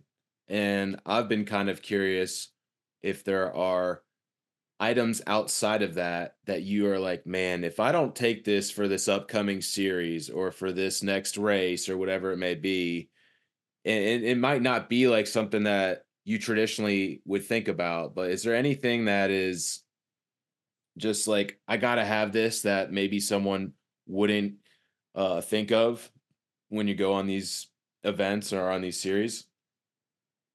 I don't know. For some of the stuff, it might seem obvious if you live in Alaska, but like I don't mush anywhere without a gun anymore at all. And that's just from having multiple experiences with moose run-ins on the trail. And it's just something that I feel the need to always have with me. And that's not a requirement, but a lot of people around here do carry those. And then, I don't know, besides that, I mean, a lot of it's just kind of like the small comfort things, I feel like. So for work, I mean, working for someone like Dallas, he's very much like, you know, he won't really bring much extra of anything. And to me, like, having an extra pair of dry gloves or an extra pair of dry socks can really change the way you see your experience going when you're out there. And for someone like Dallas, he doesn't even change his shirt the entire Iditarod. And I love having a clean shirt waiting for me after like 400 miles. Having like a fresh base layer to put on when you've been running up hills and sweating, and something about that just flips around my mental, I don't know, headspace. But yeah, there isn't really a whole lot that I really consider necessary. I don't know, having a pair of headphones can really make life a little bit better when you're It's great. Yeah, that is a crazy moment when you're like, I've been hearing silence in my own thoughts for like the last 90 hours, and then you just like put in some music. You ever just like in general for anybody, you ever just not listen to music for like a couple weeks and because you forgot that that's what you should be doing, and then you like listen to music and you're like, oh, that's why I've been sad. I haven't listened to music in a while. Okay. No, music, like my personality. I mean, music is a big part of who I am, and so I can listen to music and it'll change my complete attitude. And so if I'm like spiraling into negative thinking, like, oh my gosh, this storm is we're going so slow, like what's going on? I put on some good music and I've actually been Pull listening out the trumpet, dude. Pull it out. Yeah, actually, I just did an interview with Greg Heister yesterday, and I pulled my trumpet out and played a little ditty for him in the dog yard. Oh no, dude, Nice. that's gonna be a huge hit. Oh my gosh. And what's actually really perfect about it is Dallas was feeding his dogs in the background, and I was playing, and as the sun was coming up, and all of his dogs that had just finished eating were all howling. Ooh! Oh my gosh, that's so cool. It's pretty perfect. We'll have to check that out for sure. So I'm actually still on the theme of mushing. I was talking to Greg about it, and I'm like, has anyone ever played a musical instrument from their sled crossing the finish line on Front Street? And he's like, no. And I'm like, would that be like a breach of any kind of rules if like my dad were to like hand me my horn coming down Front Street and I play a little ditty? And he's like, I would love that. Hell yeah, dude. That's awesome, man. So I'm going to have my dad fly with my horn out there. And then another cool thing is that whole finishing week in Nome, a band I used to play with back in the day on and off is going to be playing the entire finishing week. Yeah. Nice. And so I'm hoping to, depending on what time I finish, I'm just going to roll right off the sled and then just straight onto the stage, baby. Straight onto the stage to play a little ditty. A little ditty, dude. You're like a classically trained trumpet player, right? Something? Is that what they say? I did play classical music, but my jam was more jazz. I played a lot of jazz, a lot of funk. Played some ska. Got some really ska, dude. That's what trumpets are. Yeah, I played in marching bands, and I'm still disappointed that when I came to visit Sean, you left like that same day, because like I'm sure you would have pulled that out at some point, and we would have just jammed out and had a good time. So. Oh yeah. Sean and I have many memories of playing music around burning piles of trash until the wee hours of the morning. Yeah, I'm always quick to pull out the guitar. No one asked for it. No, not a single person has ever said, "Hey, Sean, would you mind playing a guitar?" But I play. Sean, you know how to play the guitar? Will you go ahead and grab that for us? Thank you. Yeah, no, never happens. I actually am always just ready. And then they're like, "Hey, could you shut the hell up? I'm trying to have a conversation." And I'm just like, "You're my wonder wall," So it's pretty fun for everybody, I think.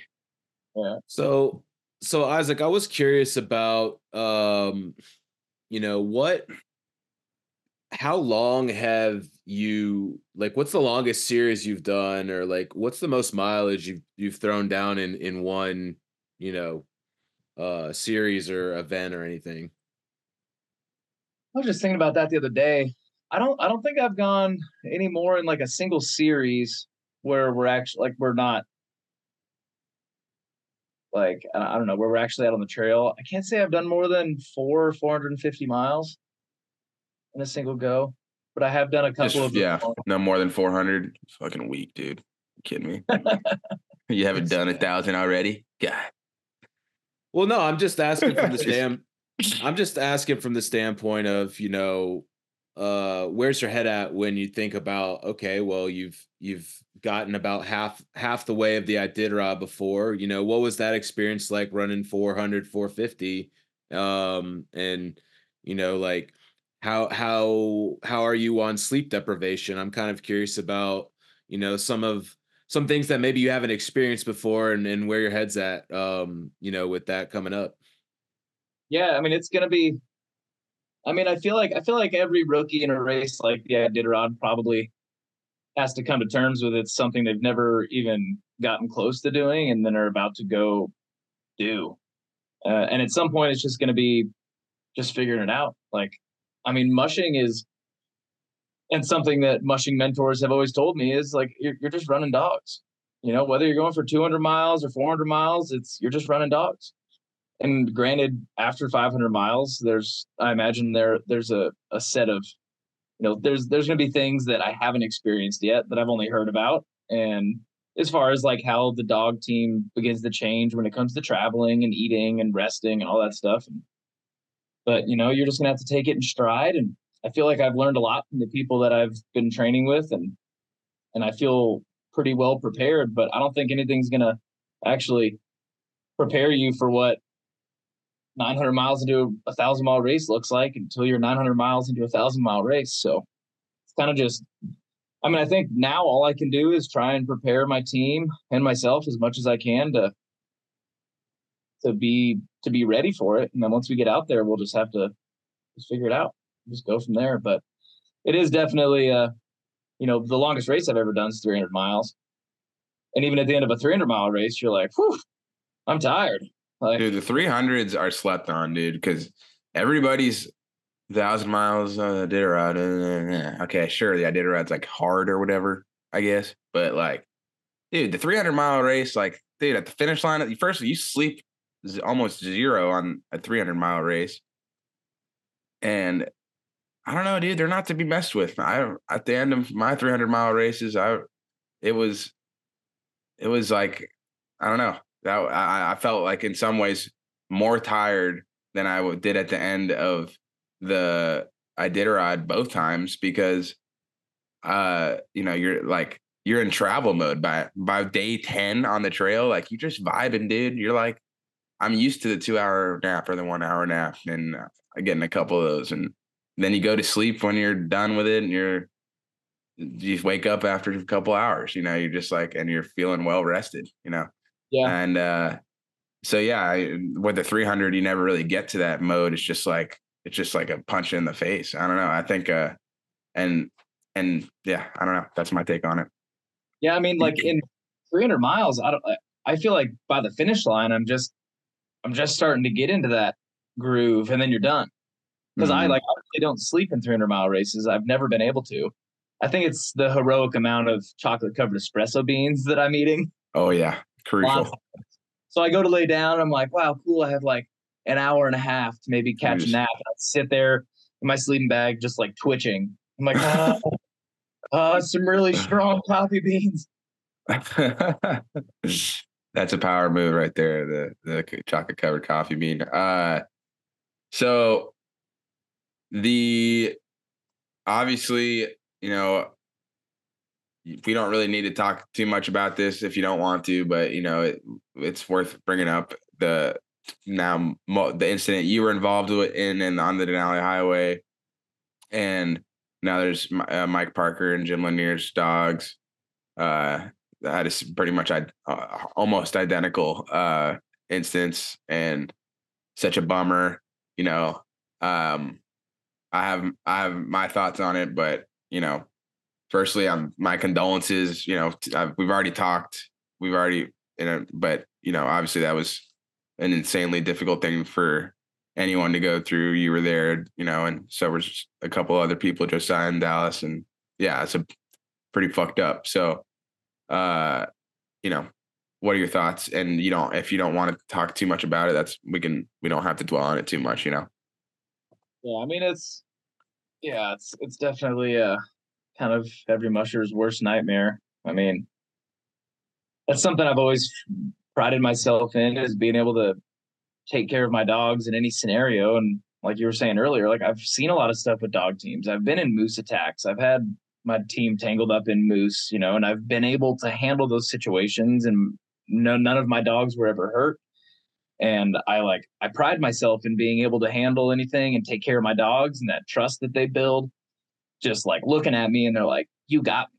Like, this guy, he's going to take care of me. He's going to give me food. He's going to take care of me on the trail. And I've always prided myself in that. And then in a scenario like that, you feel very, very out of control because there's very little you can do. But I mean, at the end of the day, the response time of everyone from the kennel, and just like how we were able to get out of there, and the dogs' lives we were able to save, was pretty incredible, being that we were, I mean, off the road system and had no cell service. But I mean, it was like a NASCAR pit crew. People came from all out of the woodwork and were helping. And so it was really cool on a positive note to see the mushing community just stepping up super quickly in a pretty remote part of Alaska. And being able to see that was, I guess, a positive of the situation. But it is a pretty big bummer. All the dogs that were injured or didn't make it were all a part of my every qualifying race I ever did was with those dogs. And just, yeah, it hits close to home. And but I guess now it does kind of give me a little bit of motivation to try and do well in the Iditarod for them. In the back of my head, I think about it, I'm like, because they would have more than likely been on Dallas's team or my team, depending on where they ended up. But yeah, it's definitely would never wish that on another musher ever, or any animal lover with their animal. Pretty tough to handle. And I thought I'd be pretty good at handling it, but it's still pretty fresh, for sure. And I don't really know how to go forward now with there being a second event happening 10 miles away from the exact same spot where our deal happened. Tough. I know a lot of people have a lot of things to say right now on the internet. Yeah, it's a blessing and a curse, the internet and the social media, and everybody just can just float their opinion out there. Emotions are high. Yeah, it's I think, that obviously ripping down the highway and super high speeds is a little bit unsafe, but it's also like, if you think you have on a straightaway and you think you can do it or whatever, great. If it's snowing and windy and stuff, it's hard to see a dark dog team. And, I think this, if any good comes of this, I'm certainly there will be something good that comes of it. It's going to be that, hopefully snow machiners are slowing down on the Denali Highway. Hopefully that word gets around, and they're in any traffic at all, you're yielding to, because it is a highway. It is kind of the wilderness, but ultimately it's not really. It is a state road. And then mushers I would think are going to be, anytime they especially on the Denali Highway or any frequented trail by snow machiners, are going to be having as much reflective gear as they possibly can, having lights around, illuminated lights around your lead dogs. I think we had some harnesses that were reflective over the years, and some weren't. I didn't really put too much attention on to whether or not they were reflective. And now, moving forward, if I'm running a dog team, I'm thinking, especially on the Denali Highway, I'm thinking, all right, let's what can we do to be the most obvious thing that these guys can see? And, it's easy to place blame on, I see people saying, oh, you should have had your dog team better illuminated. And that's of course, all the mushers, a lot of them would say shame on the snowmobile or for the reckless driving. And, I think, both sides can learn from it. And, I don't want to, I don't know what I think of it. And whatever I just said, I don't know if I said this, I don't know what the right thing is to say there, but, I think as everybody just kind of keep an open mind to, what can be done to avoid something like this ever happening again. Because there's a pretty long history of dog teams and snow machines getting in these accidents. Yeah, definitely. Definitely just, and from my experience moving forward into Iditarod, it definitely gave me something I wasn't necessarily worried about, a little bit more of a foothold. I was talking to, up at the Ace race, I was talking to Bridget Watkins actually, and she was talking about different stories, from Allie and experiences they'd had with snow machines. And she was giving me some really good tips and tricks on, camping on the river, kind of like going to Squentna and like what she does to keep her team safe with reflective tape on ski poles, making an X in front of her team and just covering all this stuff. Because she's like, there's going to be a ton of snow machiners going up and down the river that first leg of the Iditarod. It was never something I was really that concerned about until recently. And now I'm like, oh man, I got to take out a credit card just to go buy reflective tape because I'm going to buy a lot of it and like anything that is reflective. And you've seen my parka. It's obnoxious. Yeah. It is. It's bright orange. They call me the street cone because I bright orange covered in reflective stuff. And, so yeah, but I don't know. It definitely is a bummer, just the highway in general always felt like a very safe space for mushers, a very safe place to go train that people from all over the state travel to. And it's a great place because it's wide, it's nice and open, and you can get some quality miles in and really get your team moving and camping. And I've already talked to a lot of people that are just not really too excited to go back to the highway after this last month. So it's that's a bummer, And just a follow-up question I have is it just kind of coincidence that it happened so close to each other, or do you think that there is something more, something else that needs to be done to fix this problem? It's pretty stinking wild that it happened where it happened and kind of in a similar fashion, I guess you'd say. But I don't know. I mean, I feel like people just need to understand that we share the trail. It's just like being a mountain biker and, being someone who rides horses on the trail, and just, understanding that there are certain right of ways and trail etiquette, because I would say 99% of the people we passed when we were out training there last week, they'd pull their snow machine completely over and they'd stop and let us pass. Some people would even be taking pictures and waving, and, and there's a very respectful way to pass a dog team with a motorized vehicle, and I don't even think you have to necessarily stop, but I think the respectful thing to do would be to slow down, because you can't really control whether or not your dog team stays on that side of the road you're running down. I mean, I've had dog teams like, oh, there's a porcupine over there, and try, or a bird, and they try and run across the other side of the trail. They're not nearly as predictable as what some people might think, and they oftentimes will do what they're supposed to do, but not all the time. And I don't know. I think we all just have to realize that we're not the only people on the trail, and whether that means reflective gear or just, slowing down to match the trail and the conditions and the weather. I don't know. But I mean, at the end of the day, we're all out here trying to have fun, and we're all trying to just enjoy Alaska. So I think there's definitely a way to do that. But there's also a wrong way to do it. So Sure. I don't know. Sean, you're on.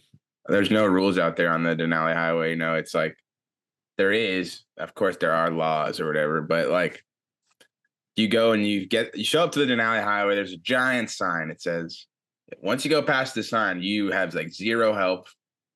And you should bring, you know, all the survival gear and for extreme winter conditions. And there's like, then you get on the highway and they, you know, I think it was only within the last 10 or 15 years that they put the milepost markers on the highway. And then, you know, there's pretty much, I think there's one sign for like a hunting area and maybe like this is, you're 100 miles from the end of the highway kind of sign. But there's really like no signs out there. You know, there's probably some rules you could look up, but you really have to like search the internet long and hard for it. But that's like the attractive part of that highway is you get out there and it's like you're on your own, you know, you do kind of what you want to do. And but the reality is, you know, there's other people doing that same thing. So you got to be respectful of each other, just like going on a hiking trail and you're behind somebody that's hiking slow and you want to pass them or whatever, you're the slow person and someone's behind you, you might just scoot over. So yeah, it's super surprising that and yeah, you know, I think there's really not a solution that's just going to be like, just do this. You know, it's like ultimately it's everybody's own responsibility to be respectful out there, you know? Yeah. Yeah. And it's, like we all just want to have fun. We all want to, like, don't get me wrong. I love riding snow machines. I love it. I just bought my first one a couple weeks ago and I love riding snow machines, but after this situation, after this whole thing that's happened over the last month, I definitely have come to realize that riding a snow machine is literally like riding a little like crotch rocket missile. Like seeing the damage that one of those things can do at high speeds is pretty sobering. And so, as much as I like going fast, it's kind of changed the way that I see myself riding snow machines because it's not something I ever want to be on the flip side, of being the one to cause an accident like that. Yeah. I'm sure those guys don't feel great about, being on the receiving end makes you feel pretty shitty and being on the other end, I can imagine probably feels just as bad, if not worse. So yeah. At the end of the day, I think we can all learn from it. It's just unfortunate that it had to affect dogs, but yeah. So one thing I wanted to ask, kind of switching the subject a little bit, maybe we kind of wrap things up here on a more positive note. Sean and I were talking about a video we saw where Dallas, I'm assuming that you were on this same trip with Dallas where y'all ran out of gas and he had to mush to Jesse's to get gas. Can you tell us a little bit more about that story? So I actually wasn't out there, but so I was actually sitting right where I'm sitting right now, and I get a phone call from someone from the kennel, and they're like, "Hey, I just got a inReach message from Dallas, basically saying that they ran out of gas, truck mushing out, and they asked, hey, could you ask anyone who lives in the area to see, like, could you reach out to like Jesse Holmes or something like that?" And so I hit up Jesse, and he responded almost immediately. I was like, "Hey, I hate to bother you. It was a little bit later at night, but we've got a crew out there, and they're just ran out of gas, and they're not about 45 minutes away from where he lives in Brushcanna." And he's like, "Oh yeah, I'm getting dressed now. I'll be out there shortly." And so I wasn't actually involved in it, but Jesse told me afterwards. He's like, it was a great time. He's like, we hung out and he was telling me, he's like, he told me, I thought it was going to be pretty easy, this year racing against Dallas. But after I saw him, the way his mind works, building that sled, he's like, I don't know, I might be up against some competition. But to be completely honest, I think Dallas actually had a lot more fun doing that than just the normal mush out without running out of gas. Like, he loves stuff like that. He loves when things go wrong. Like, he's a problem solver, in the core of who he is. He loves doing that. He loves doing that type of stuff. So, yeah, the problem solving, I think that was something you don't want to say I've said it and then regretted saying it, but it's like sometimes it's a bummer when you just have like a perfectly smooth and boring run. You're like, oh, what can't like something go down that they need me, the hero, to fucking do something, you know? But yeah, it's like that's got to be real fun to figure out. You know, how am I gonna? We got this giant truck and all these dogs, and well, we got plenty of power with the dogs. We didn't bring any sleds, you know, and they find a piece of plastic to sit on and have the dogs pull them to Jesse's. That was pretty cool, man. You know, what's funny though, is I remember on a trip last year, we were talking about it. I'm like, well, like, what would you do if we ran out of gas out here? And he already had a plan, and he basically described exactly what he ended up doing. But this was last year. So he's like, oh, I already have a plan on how to build a sled. I'd mush straight to the gas station, go fill up a jerry can and mush back. And so the gas station would be interesting because you're on a real fucking road going to the gas station. That would be pretty funny. Just have a car pass you. Hey, how you doing? Yeah, nothing to see here. You get to really the stop, you know. You get to the stop sign and you go right past the trooper station right there, and then you get to the stop sign and it's like you're like at the highway, like the actual highway. Right. The real the Denali Highway is like a misnomer to say the least. It's a dirt road. That dirt road. Which in the wintertime can humble you if you're not prepared. I've been out there before, and I mean, Sean, you know, it can be an experience out there. Cold and windy, for sure. Cold and windy. Yeah, there's sometimes it gets really windy out there, and then right where Jesse lives, this guy, dude, poor Jesse, just like so cold. The cold, like the coldest place on the Denali Highway is where he lives.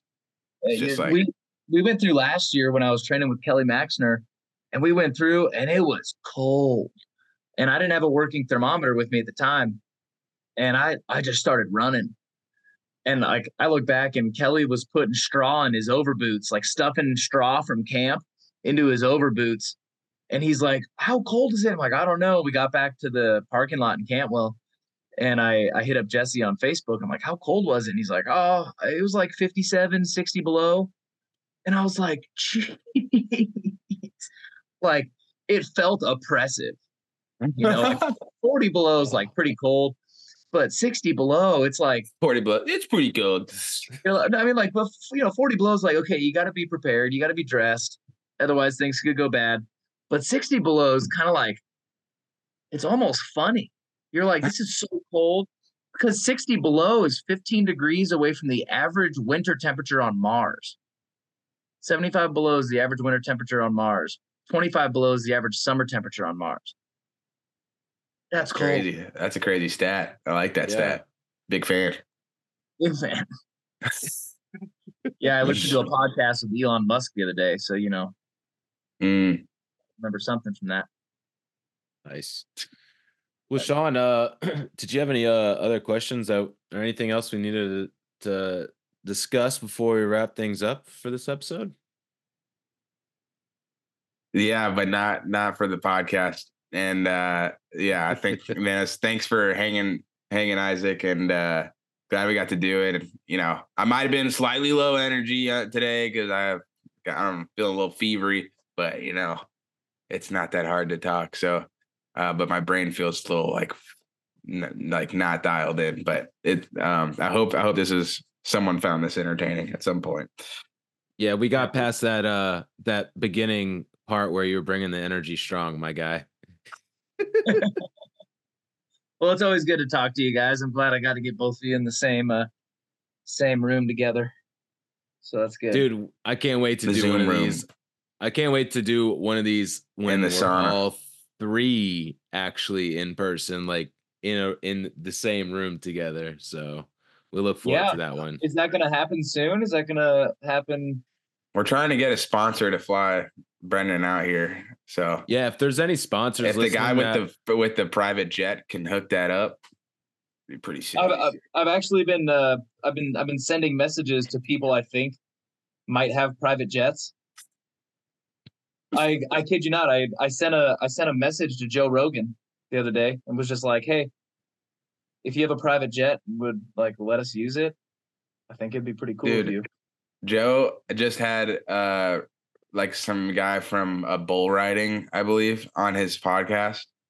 And then, bull riding's got plenty of heat from activists and stuff, but they also have like so much financial backing from just it's like people are gonna love that, and it's a Texas PBR. thing, and PBR, Marlboro.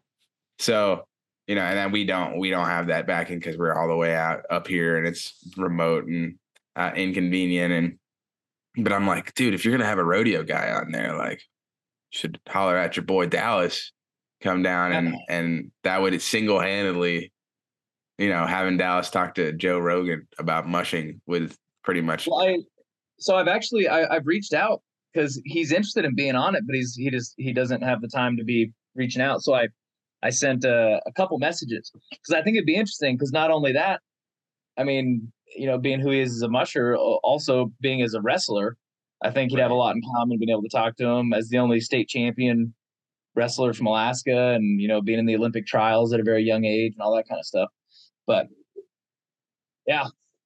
Yeah, that I think that would be an amazing thing to set up. So, Joe, I'm sure you're listening. If make it happen. Let's make it happen.